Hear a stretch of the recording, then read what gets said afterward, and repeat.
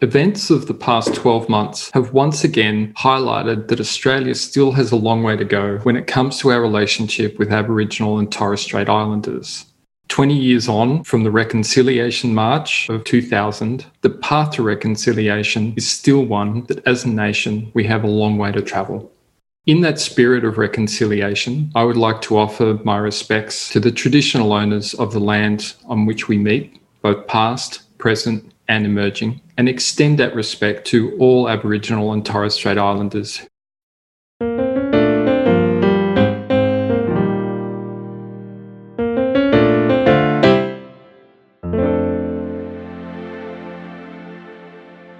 Hello everyone and welcome to this edition of the UX Australia podcast. I'm very happy to be joined today by Stephanie Lamont. How are you? I'm good, Steve. I'm good. How are you going? I'm very well here in what is currently sunny Sydney. Whereabouts do you join us from today? I'm joining from Melbourne, back in lockdown, but being optimistic that Thursday morning, I guess it is, we'll be free again, but fingers crossed. Now, that has to be a little frustrating. It is. I was saying to a colleague just before, though, I think given the weekend almost and back to work and coming out halfway through the week, it almost feels like it's not that far away, just hoping it doesn't extend again. But set up as well, because we are working from home, so it's almost like, well, Monday night's not really out on the town anyway, so it's kind of okay, I guess. It has that, like we seem to have fallen into a little bit of a rhythm. Victoria this is the second sort of short, sharp lockdown that the government's instituted. I think WA has done one in a similar vein with just a few days. Queensland did one in a similar vein for just a few days. New South Wales, the last one that New South Wales embarked on was a longer one, but that was also a more extensive outbreak, I guess, popping up out in the suburbs without really clear connections. But I guess we seem to be getting into a bit of a rhythm where we're going to have a short, sharp lockdown, keep people in their homes, give the government time to contact trace, find those people who might need to be tested, get them tested, get some results, and get a handle on things. It almost feels mundane. It does. And it's almost, you're hearing about it more frequently, as you're saying, like if it's not Melbourne this week, it's, God forbid, another state the next week. But they seem to have kind of, with the contact tracing, they've gotten on top of it a lot faster. So hopefully it is just the 5 days because we've lived and learned, I guess, yeah. Now, it raises some interesting challenges. I mean, at Meld Studios, we've got a few projects going on at the moment with teams working in Canberra, travelling from Melbourne and Sydney. Not this week, like the Melbourne teams have had to sort of rejig. It does have an impact on how we plan things and how we execute research plans broadly, doesn't it? I can imagine. Yeah, absolutely.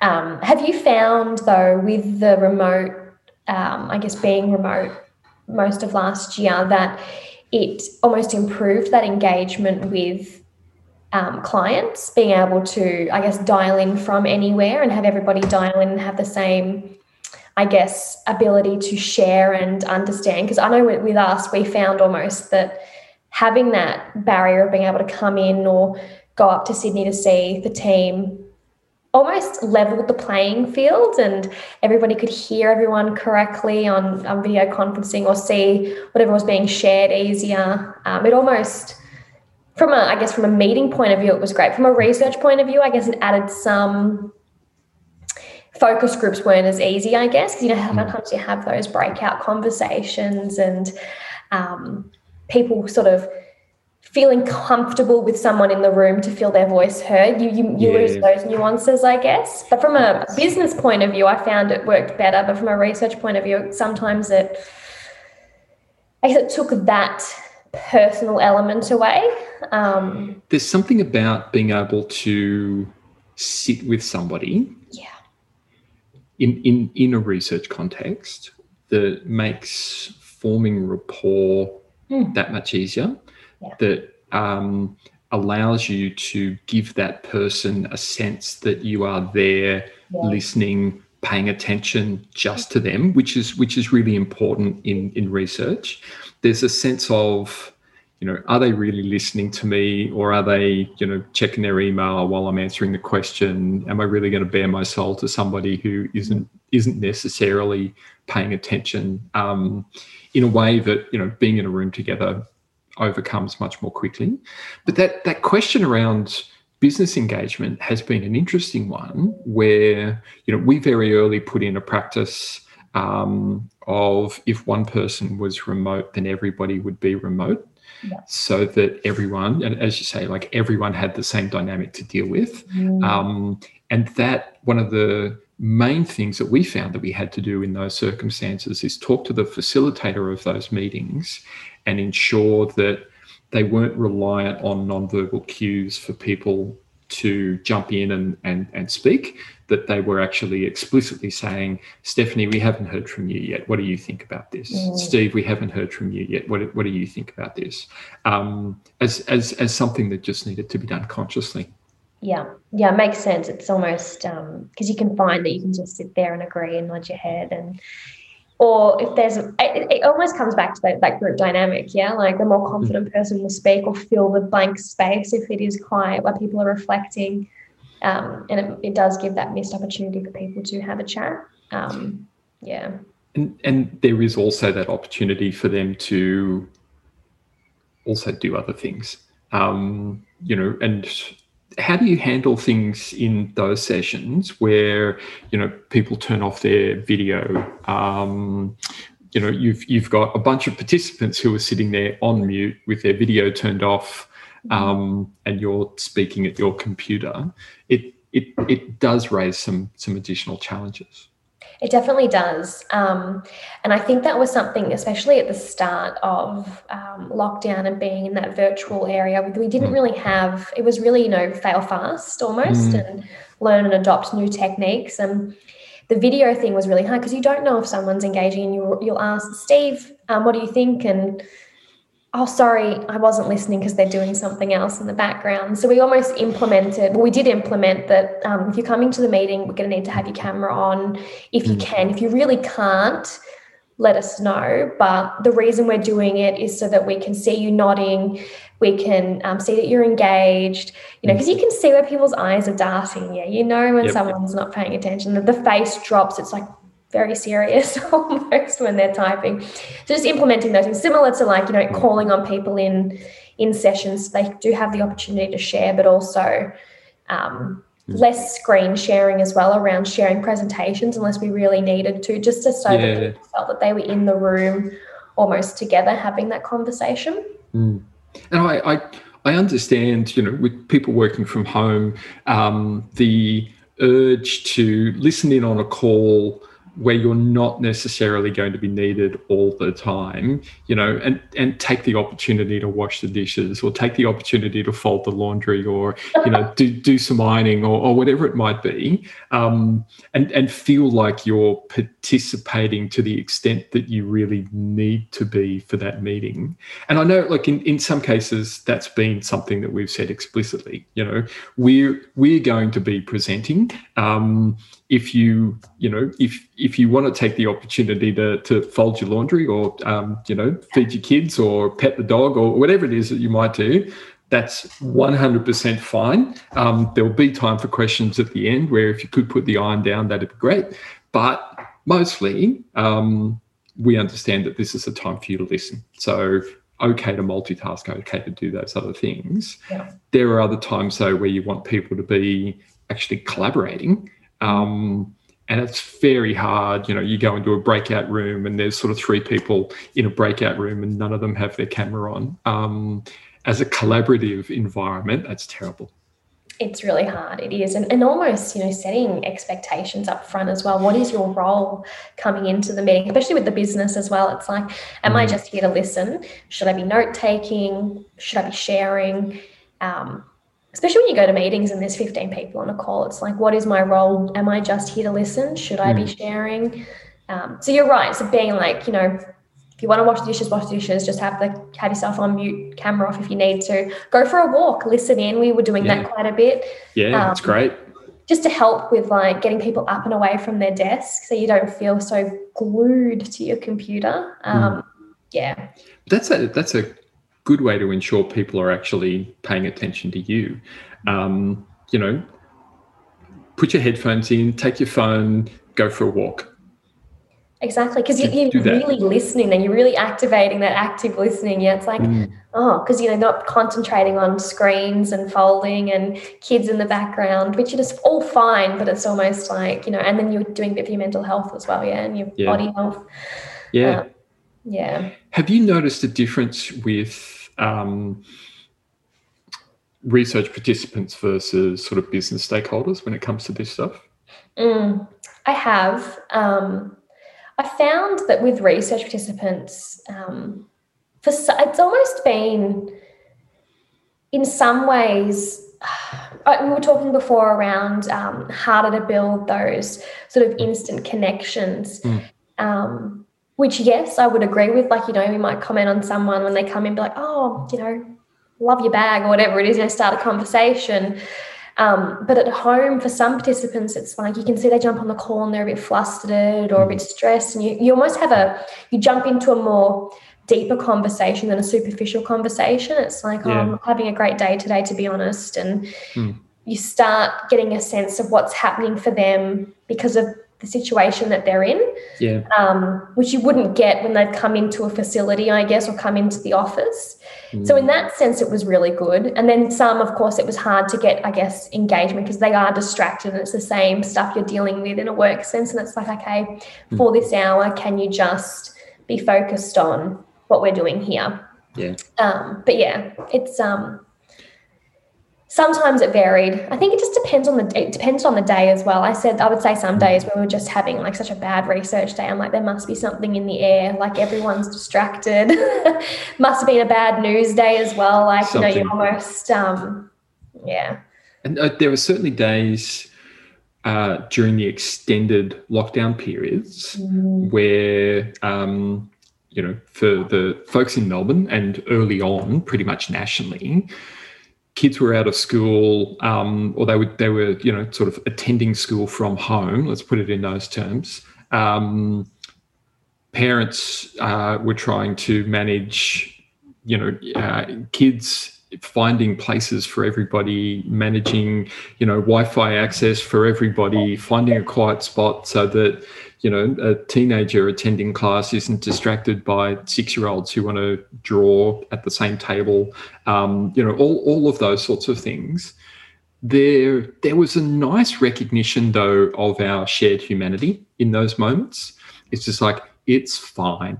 Yeah. It's fine. I don't mind if your child needs to grab your attention for a few minutes. I don't mind if they sit in your lap while you have, you know, like any of those things. If they want to show us a drawing, fabulous. Let's do that. Don't be embarrassed by it. Don't be frustrated by it.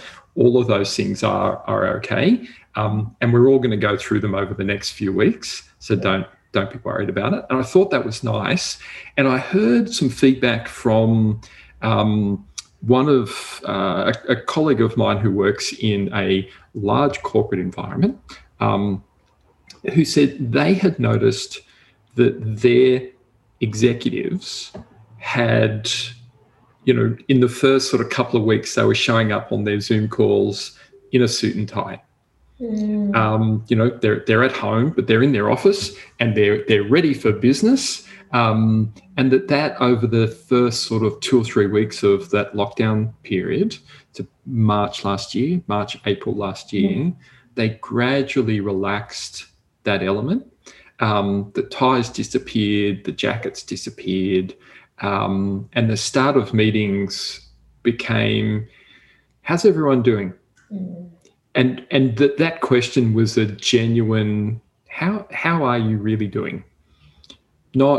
Not just a, can I have your attention, I'm about to speak, but a genuine, Stephanie, how are you doing?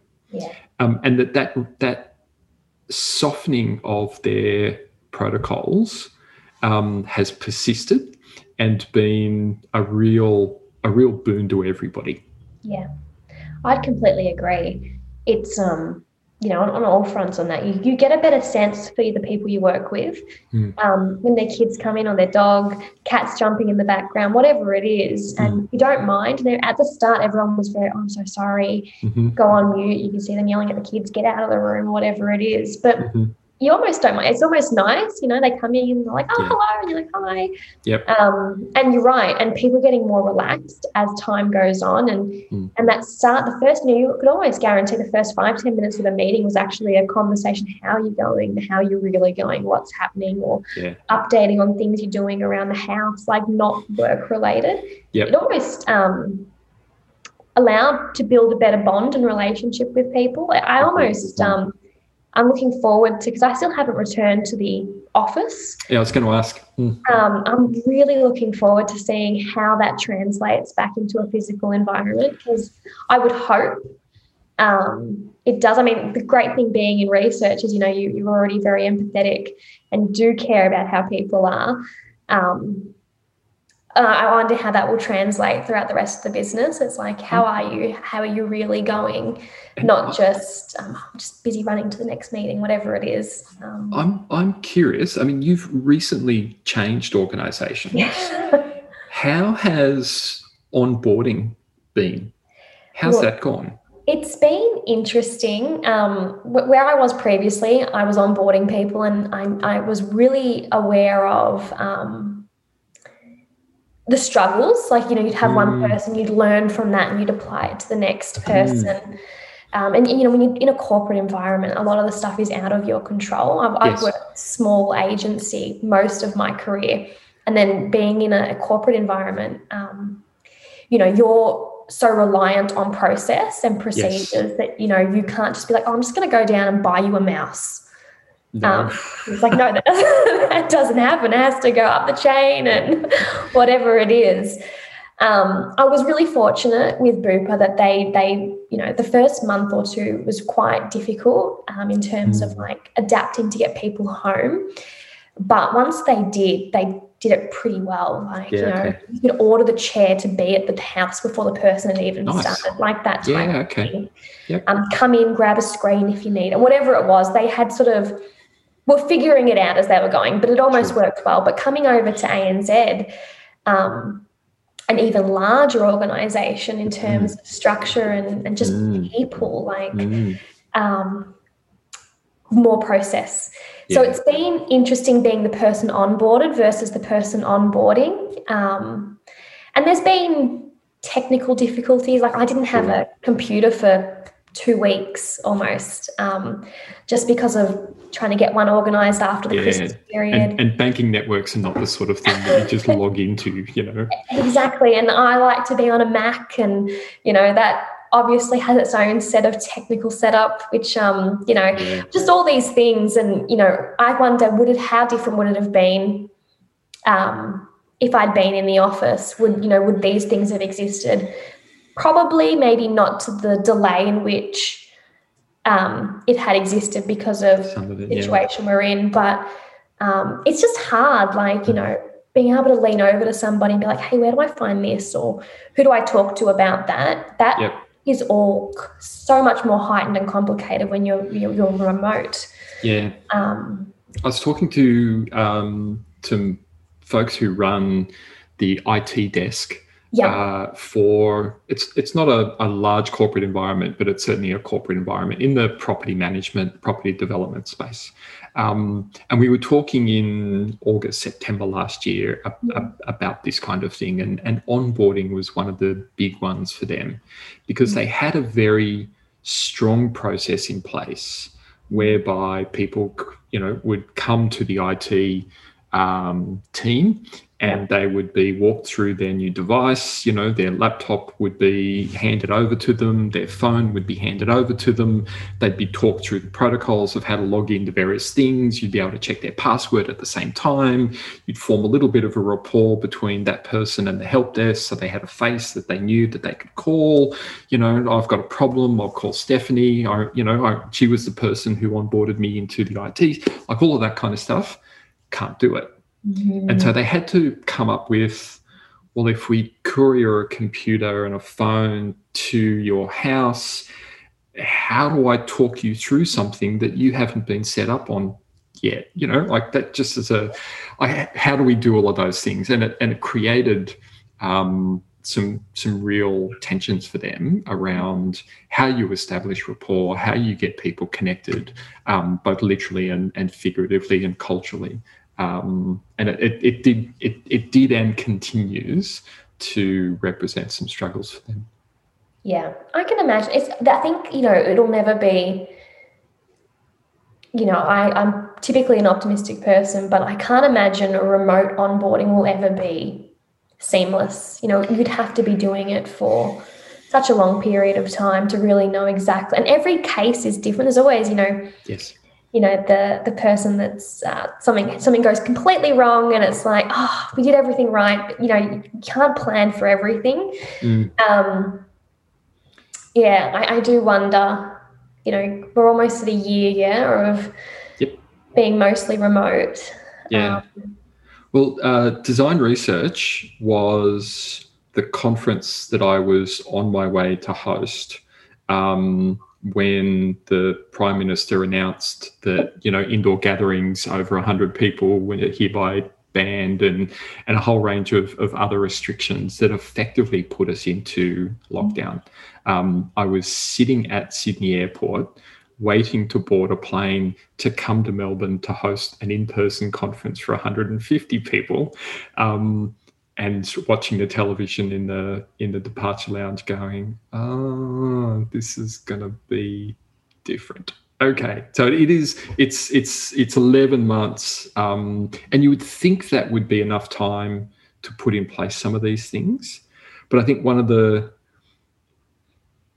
cultural challenges, and also one of the sort of logistical challenges with corporate environments, is that they are set up to be very regimented, very consistent, and our homes are not. You know, as an IT or an operational environment, our homes are not consistent, right? So it actually, I think, requires not only some operational shifts, but some cultural shifts that say that's okay. You know, that inconsistency, that difference is okay, that we need to take into account that I might be perfectly willing to have my camera on and you to see my lounge room, but somebody else may not feel that comfortable. They may be embarrassed, they may have not tidied up yet, whatever it might be, they may simply not want to let their colleagues into their home. And you know, like in a sense, that's what we're doing. We're inviting people into our home on a daily basis, and not everyone's as comfortable with that as others might be. So that cultural and philosophical shift for our IT departments, for our HR departments, for our operational teams is still coming. Yeah, absolutely. And you're so right, because that's exactly it. You're inviting someone into your home every day to see you at your best and at your worst, especially during lockdown. Like, you know, you have great days and you have, well, I know for me personally, I had terrible days. I didn't want to, it still felt too hard, especially when it was like, oh, we're extending it for another 2 weeks. Yes. But yeah, it's how do you adapt? And I think it's interesting, the tools that I've used, Zoom and Teams, and the integration of the backgrounds, especially when Teams had that put in, because that came in, I think, halfway through last year. And it almost made more people come on camera because they can, I'm working on the beach, or whatever it was. And it does result in some funny moments as well. And I don't know, there was a video circulating over the last few days of some lawyer appearing in court in the US, whose daughter had turned on a filter in Teams that turned him into a cat, and he was not able to turn it off. So good, that video. And the cat looked so upset, and you could hear he was distressed. It all matched up so beautifully. I was like, this is a good video. This is great. This is great, and summing up the last 12 months very, very well. It really, absolutely did. Yeah, it's Well, look, on that note, Stephanie, it's been a pleasure talking with you. We look forward to hearing a lot more from you in 4 weeks' time, or in 4 weeks' time from when we're recording at the Design Research Conference. It's been lovely. Thank you very much. Well, thank you, Steve. It's been great to be able to chat to you this morning. Lovely. Thank you. And we will see you at the conference. Have a great day. You too.